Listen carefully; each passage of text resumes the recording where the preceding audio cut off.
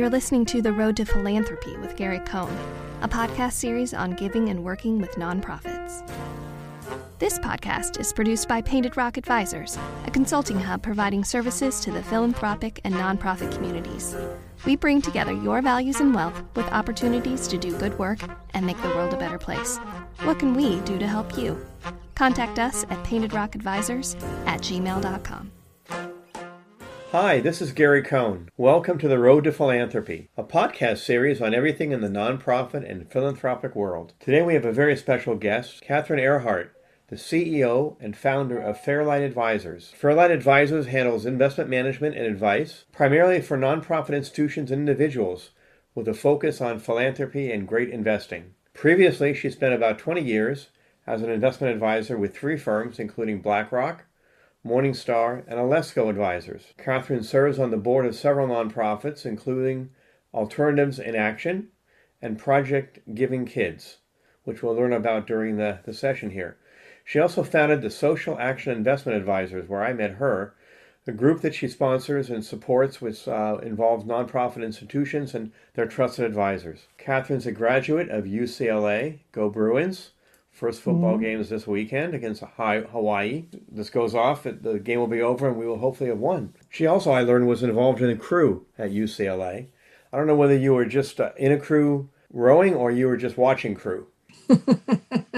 I was rowing. I would say I was, at the time, probably the smallest person on the team in terms of strength and even height. And I learned today from your bio on your website that you had a passion for Shakespeare. That's what you thought you were going to be doing in literature. That's right. I thought I was going to be an English professor, Gary, or maybe a famous writer. Well, one of my favorite ventures out of the Bay Area all those years was going up to the Oregon Shakespeare Festival, which I probably did for about 10 years in a row with my wife, and my daughter would go with us. It's a great place to go see theater in general and Shakespeare in particular. I've always wanted to do that. That's on my bucket list. You're going to love it. And you live in Oakland? I live in an area called Redwood Heights. Yeah, right near the trails. Well, I lived in Piedmont Pines for 30 years, so I love the Oakland area, and I miss the trails and all the redwood trees and everything. But I'm glad that we connected, and welcome to the podcast. Share a little bit about your path from UCLA to where you are today in your investment world. First of all, thank you, Gary. I've always admired your participation in the group, just really your knowledge of philanthropy and your experience. So thanks for having me on the show. And with respect to my path, I fell into investing. It was kind of one of those things where I was working for 2 amazing women at Charles Schwab and Company. Actually, that was my very first job. And they said, you need to go on the front lines, you need to work with people, and you need to learn how this system works. I thought that's not a bad idea. They said, go where the kind of the product or the service is delivered. And I got to learn on the front lines. And I met with all walks of life, all different types of people who were philanthropic, people who were, just saving for the first time at, 55 years old. So it was kind of interesting just to see the path people had taken. And I stuck with it. I did all kinds of jobs within the world of finance. What really got me going, Gary, was the fact that I actually was fundraising for a nonprofit back when I worked for BlackRock, and amazing organization, microfinance, loans to women, helping women start businesses who either had aged out of the workforce, were ineligible to just work for kind of a corporate infrastructure and needed their own gig. I raised probably $250,000, and this is with other women through grants from the company, through, finding donors. So it was over a series of, about 3 years. Unfortunately, 2 weeks after I got my boss at the firm to buy a table at their gala, they closed their doors. And that was really heartbreaking. They just lost funding. They just couldn't keep the funds going. And that took everyone by surprise. So I got into this business to serve nonprofits because I thought I don't want to ever see that happen again. Got your interest in nonprofits to begin with. You obviously did some volunteer work. How did you get involved in nonprofits? So my parents were philanthropic. I grew up in a service-oriented community. I went to Catholic school, just like in the Jewish faith. In the Catholic faith, there is this component of service and giving back. And so that kind of, I was always had that component to my life. But it wasn't actually until I met my current business partner that I really got interested in work and being on a board. She kind of inspired me. She joined a board and she got me involved in her organization. And then we both got involved in this microfinance organization. So that's really kind of ignited my passion. And when you did the microfinance world, was it only microfinance in the States or was it foreign investment? It was only in the States, and it was specifically targeted domestically for women. Mm-hmm. Okay, very And good. yeah. And tell us about Fairlight. What exactly does Fairlight Advisors do? How long you been around? What's the prognosis? Yeah, so we've been around only 2 years now, but my business partner and I've been together working in this since 2016, and then we knew each other since 2006 at BlackRock. So we've been working in this business since 2006, but Fairlight was established in 2019. And the idea was to really primarily serve nonprofits, foundations, and endowments, and then work with philanthropically minded individuals. And so the two kind of go nest well together. And the services you provide, obviously investment advisory, but what else do you do? What makes you different from someone having an advisor that's just a regular advisor? So I think it's really understanding the world of nonprofits. And I think it's important to really understand that there's a mission to serve.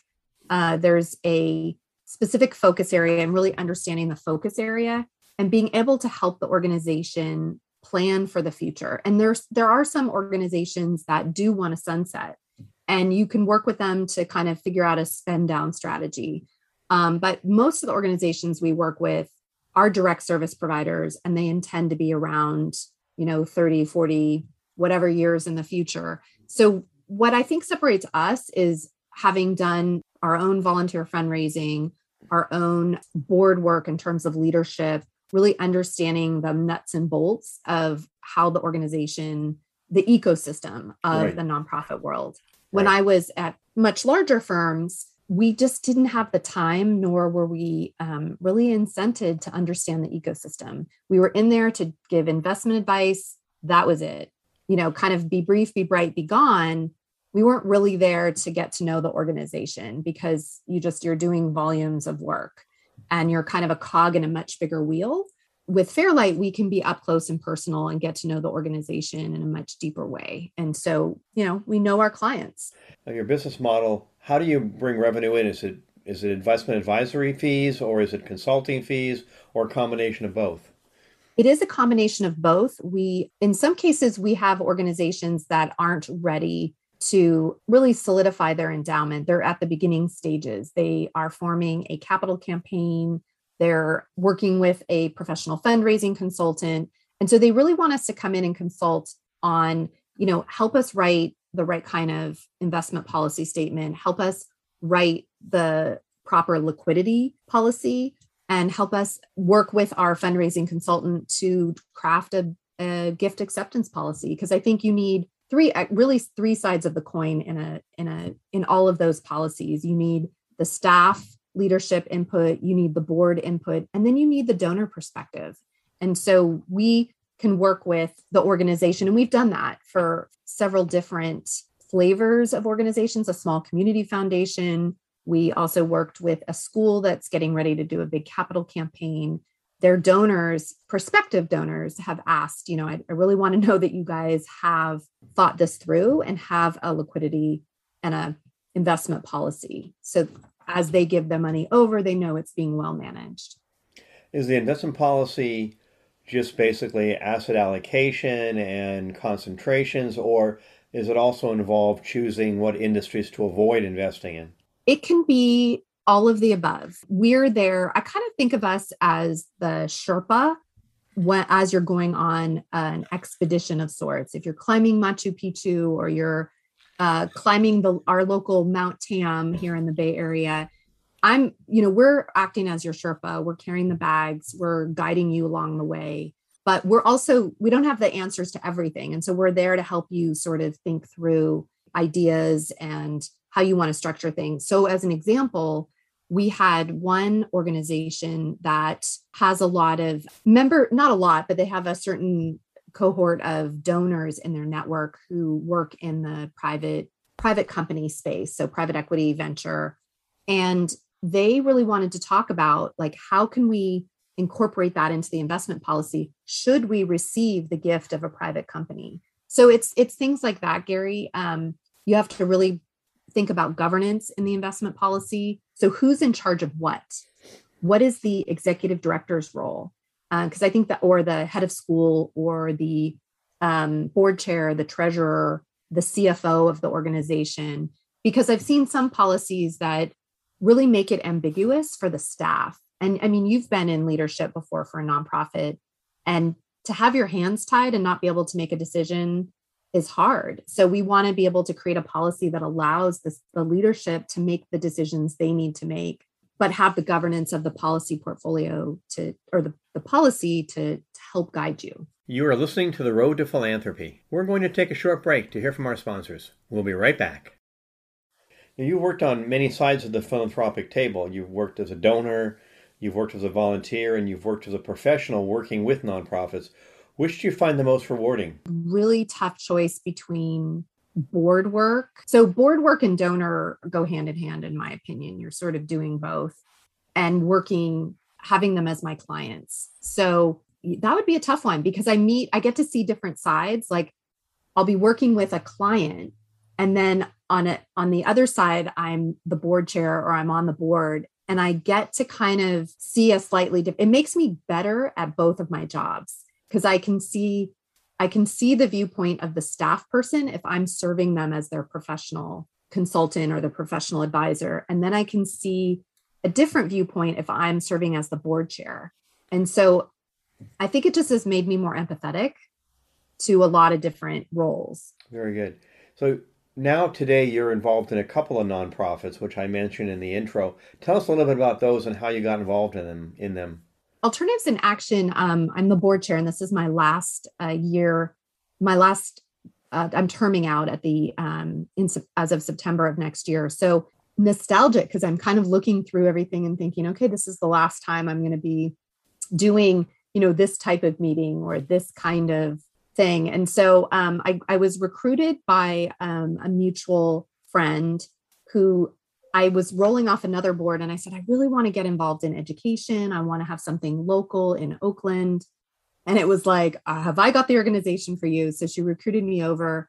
I like the idea of the organization is a high school, and it's an alternative high school. It's really meant for kids who really aren't having success at other schools and are at risk of dropping out or at risk of just falling through the cracks. I'm trying to use kind of, asset framing language that's positive, because these are kids that are resilient and resourceful. So they know they're smart kids. They just are stuck in a system that just isn't working for them. Right. Either they're working with administrators that are like, just go to school and shut up, and these are kids that question the system, that question authority sometimes, or just aren't passionate right now, aren't engaged. And so the thing I love about the school is it really tries to engage and meet the youth where they are. And so that was what really attracted me to the organization. And then Project Giving Kids is, I almost think of it as a mini version, or like a kids version of the Social Impact Advisory Group, because the idea is to teach kids about philanthropy. And I know your background, Gary. I mean, it's from where you have come from. Times that is, if you're part of a faith or you're part of an organization, you might be learning that from a very young age, but that's a subset of the American population. The rest is not necessarily learning that in school. And so the premise of the organization, the founder decided, she's like, we need a kinder world. We need a more empathetic world. And we've got to start with the kids. And so they've built cause areas to teach young people about food insecurity, being unhoused, from the viewpoint and the lens of a young person. And so they've developed curriculum and lesson plans, all free, on their website. So I'm just trying to spread the word, because it's such an amazing set of materials that they've built that I just want everyone to know about it. I mean, schools, Boy Scout troops, Girl Scout troops, youth organizations should all know about this. One of the things I had some friends that I've had for maybe 30, 40 years now. I was trained in banking with a guy, and he and his wife are very active in the right-wing conservative world, and devout Christians, born-again Christians, and the whole thing. And I said to them about 3 or 4 years ago, help me understand what Trump is doing and what the government is doing, and how does that coincide with feeding the homeless, taking care of the needy, all that sort of stuff. And it's a hard thing. People don't really understand that there are people out there that are struggling and how to go about helping them. In fact, I heard I told my nephew at lunch today, he's 40 years old. We were talking about some things, and I said, I heard a rock song this morning from 1969, and the lyrics went along the lines of, tax the rich, feed the poor. And I went, we were saying that in 1969, and we're still saying it today. We haven't really learned a lot. So I'm glad that organization does it. That's very good. Yeah, we haven't learned a lot, Gary. Yeah, no, it's a challenge on that. And on my end, I was kind of like one of those, we were talking before the podcast started about my twin brother and I, and he was the great student in the academic, and while we're both very successful and intellectually challenged, and we keep learning and learning and learning, I was not a school guy. I mean, I learned from the streets a lot more than I learned in the classroom. I was bored very easily. And I could see that, in students that you're talking about that don't fit into the model in education. Yeah, it's hard for them. Tell me about your social investment advisory group. I know I've been part of it now for about a year, SIAG. I always kind of forget the initials. What is it exactly, and how does that pull people together? Yeah, we actually have been thinking about rebranding, Gary, because it is hard for everyone keeps calling it SIAG or SIAG. And I was like, oh, that doesn't sound very good. But the premise is wonderful.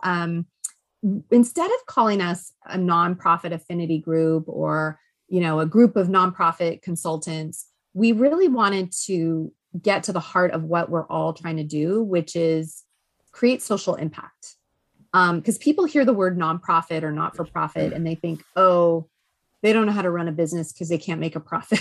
People who just don't understand. And so it's just a status, right? It's an IRS status that says you're exempt from taxes. Other than that, you can function like any other company. The idea is that you invest back into the organization, that you're providing direct services, or if you're doing more policy and advocacy, you're focused on that. But the idea was really, we wanted to be able to really spread the word and yell from the mountaintops, hey, donors, hey, board members, hey, government policymakers, we need to invest in nonprofits and we need to allow them to invest in themselves. Because I think so often, I had a donor say to me, this was recent in the last 3 years, the donor said, oh, I could never ask my friends to fund an endowment or something where it's not going to a program. Like I only want to fund programs and I only want, my friends to fund programs. And I'm thinking, well, who, and I asked him, I said, well, who's going to deliver the program? If you're not funding that. And he's like, well, that's the government's problem. I was like, okay, like, do you hear yourself? Because he was a business person. And I'm thinking, yeah. I raised money for the Technion, the Israel Institute of Technology, for many years. This is, the cutting edge of, it's the MIT of Israel. And we always cut out 7% of every donation went to overhead. And every once in a while you have a donor that said, I don't want my money going to overhead. Well, how are we going to market? How are we going to, I could not be talking to you if they didn't pay my salary or all that good stuff, and doing the workshops and doing the education and bringing the students from Israel to tell you about their work. And that is a challenge in that sector for sure. Well, I think it's made me become a better board member, a better consultant, and a better donor, because now when I started really working in this space, 6-7 years ago, I started to realize all the work that went into it. And when you starve an organization of resources, of new technology, you're hampering them. You're hampering their ability to deliver good service. So I would like for the social impact group to really get louder about the need to kind of reinvest. So if someone wanted to look into getting involved in the social impact advisor group, how would they go about doing that? So our meetings are no cost, and we have a newsletter. They can visit fairlightadvisors.com, and on our services menu, there is a social impact advisory group service, and you can go on the website in that service and look for ways to sign up for the newsletter and to sign up for events. In your background of education and then going into the investment world, the nonprofit world, who are some of your mentors? Who are the most impactful on your work? I would say some really good mentors. I feel like there's so many. Did you have a mentor?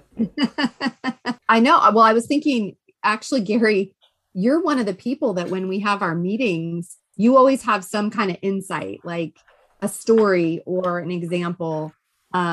So I really appreciate that, by the way. I think another really good mentor has been Nicole Kayak, who's at the San Francisco Foundation. Mm-hmm.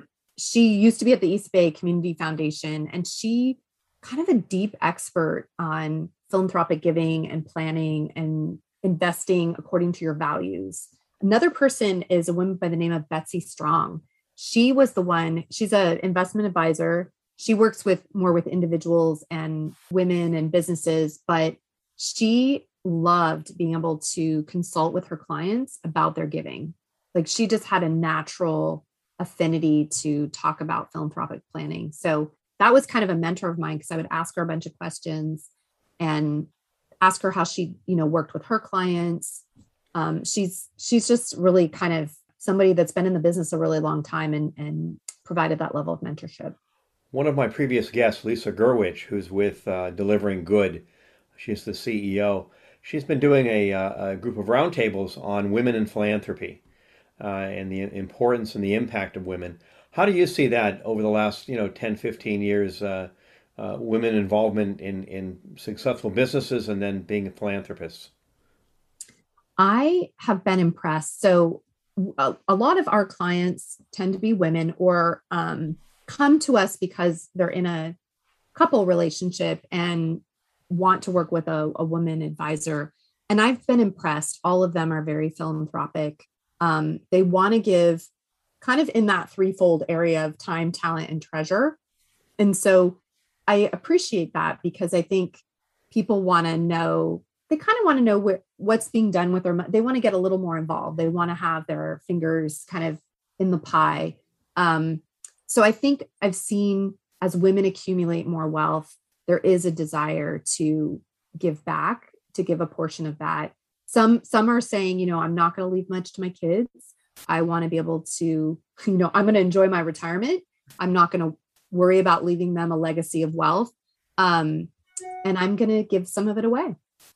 And I just had a conversation with my daughter recently. I'm actually tomorrow going to sign my new trust documents for my family. And I said to my daughter, let me go over what I want to leave to charities in my estate, before we talk about you. And she goes, whatever you want to do, Dad, is fine, because you're very committed and all that. But I said, well, I want you to know what it's about. I want you to know how much I'm giving away and what I'm doing and why I'm doing it. For me, the greatest thing was about 6 months ago, she's been struggling and getting her career off the ground in the television business and been doing pretty well the last 18 months, and said to me one day, I'm going to start making some philanthropic gifts on a monthly basis. Can I talk to you about who I want to give money to and help me set it up? And that was very rewarding to know my 29-year-old is doing the right thing. That's awesome. That is really, and this is your daughter that said that. Yeah. That's awesome. To me, that's like almost the validation that we're as parents looking for. It's like they listened, even if it takes, 18 months or 18 years, it's like they listened. And how many children do you have? What's your family look like? I have two sons, 17 and 12. And, I've been getting them involved in my philanthropy.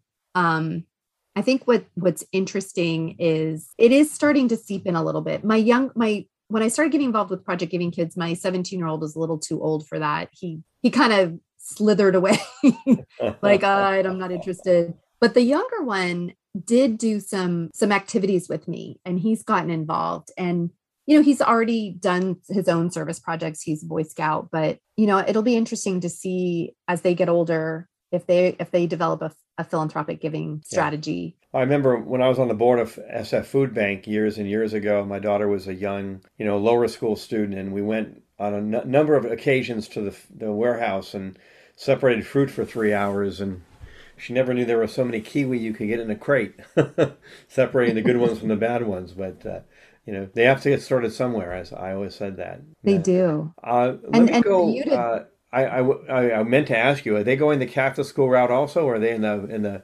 public or private sector, your kids?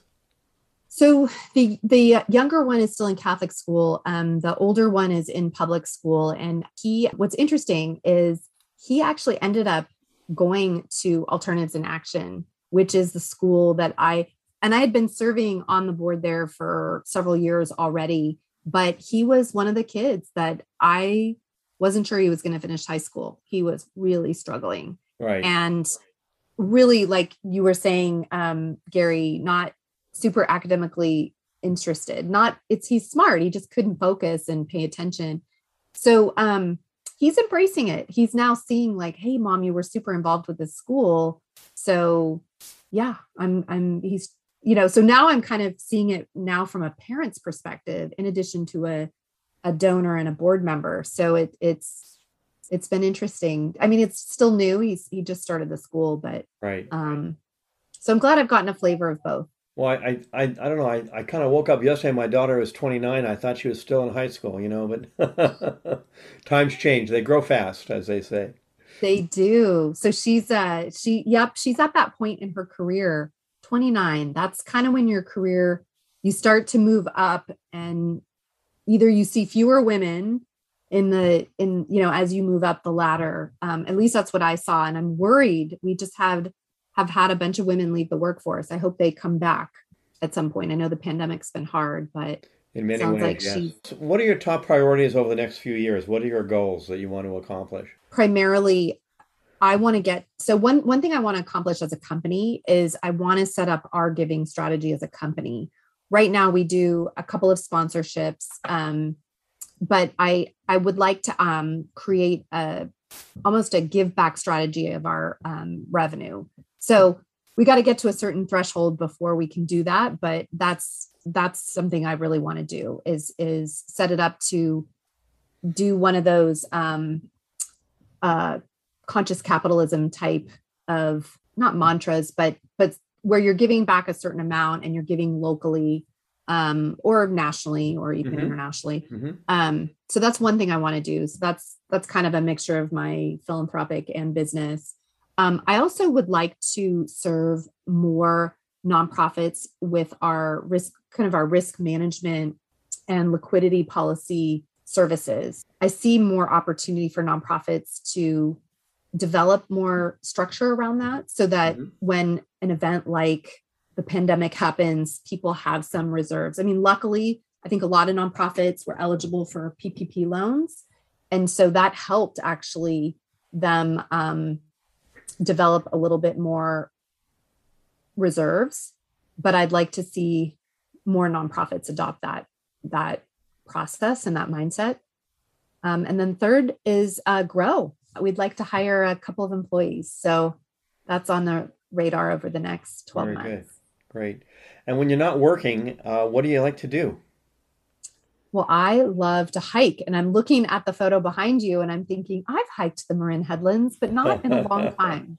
So I've been doing, I don't know if you're familiar with the All Trails app. No, I'm not. It's an app that's become super popular in the pandemic. And it's the opportunity to just kind of map out a hike and look at the miles and look at the difficulty. And it's kind of like it gamifies a little bit hiking. So I've been doing that, and I love to get out. And we're so lucky to live here in California because we have amazing trails. Right. And you actually, living in the East Bay, I loved walking the East Bay Regional Park District for years. And whether it was the river trail from Chabot all the way out to the Oakland Hills or whether it was the Redwood Trail. I mean, and then Sibley where the volcanic rocks are. There's so many good trails in the Bay Area.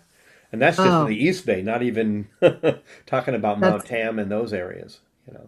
absolutely, you're right. It's just the East Bay, and we have so many. I've driven down, this was a couple months ago, to the Pacifica and did some trails over there. And I was like, oh my God, I forgot this existed.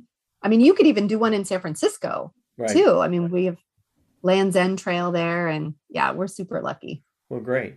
And other than hiking, you still involved in athletics, crew, anything like that still or not? Oh, I wish I could do crew. I wish I had time for that. I'm not. It's funny. I've been trying to decide, should I take up golf? Should I take up tennis? I haven't found a sport that I want to get into.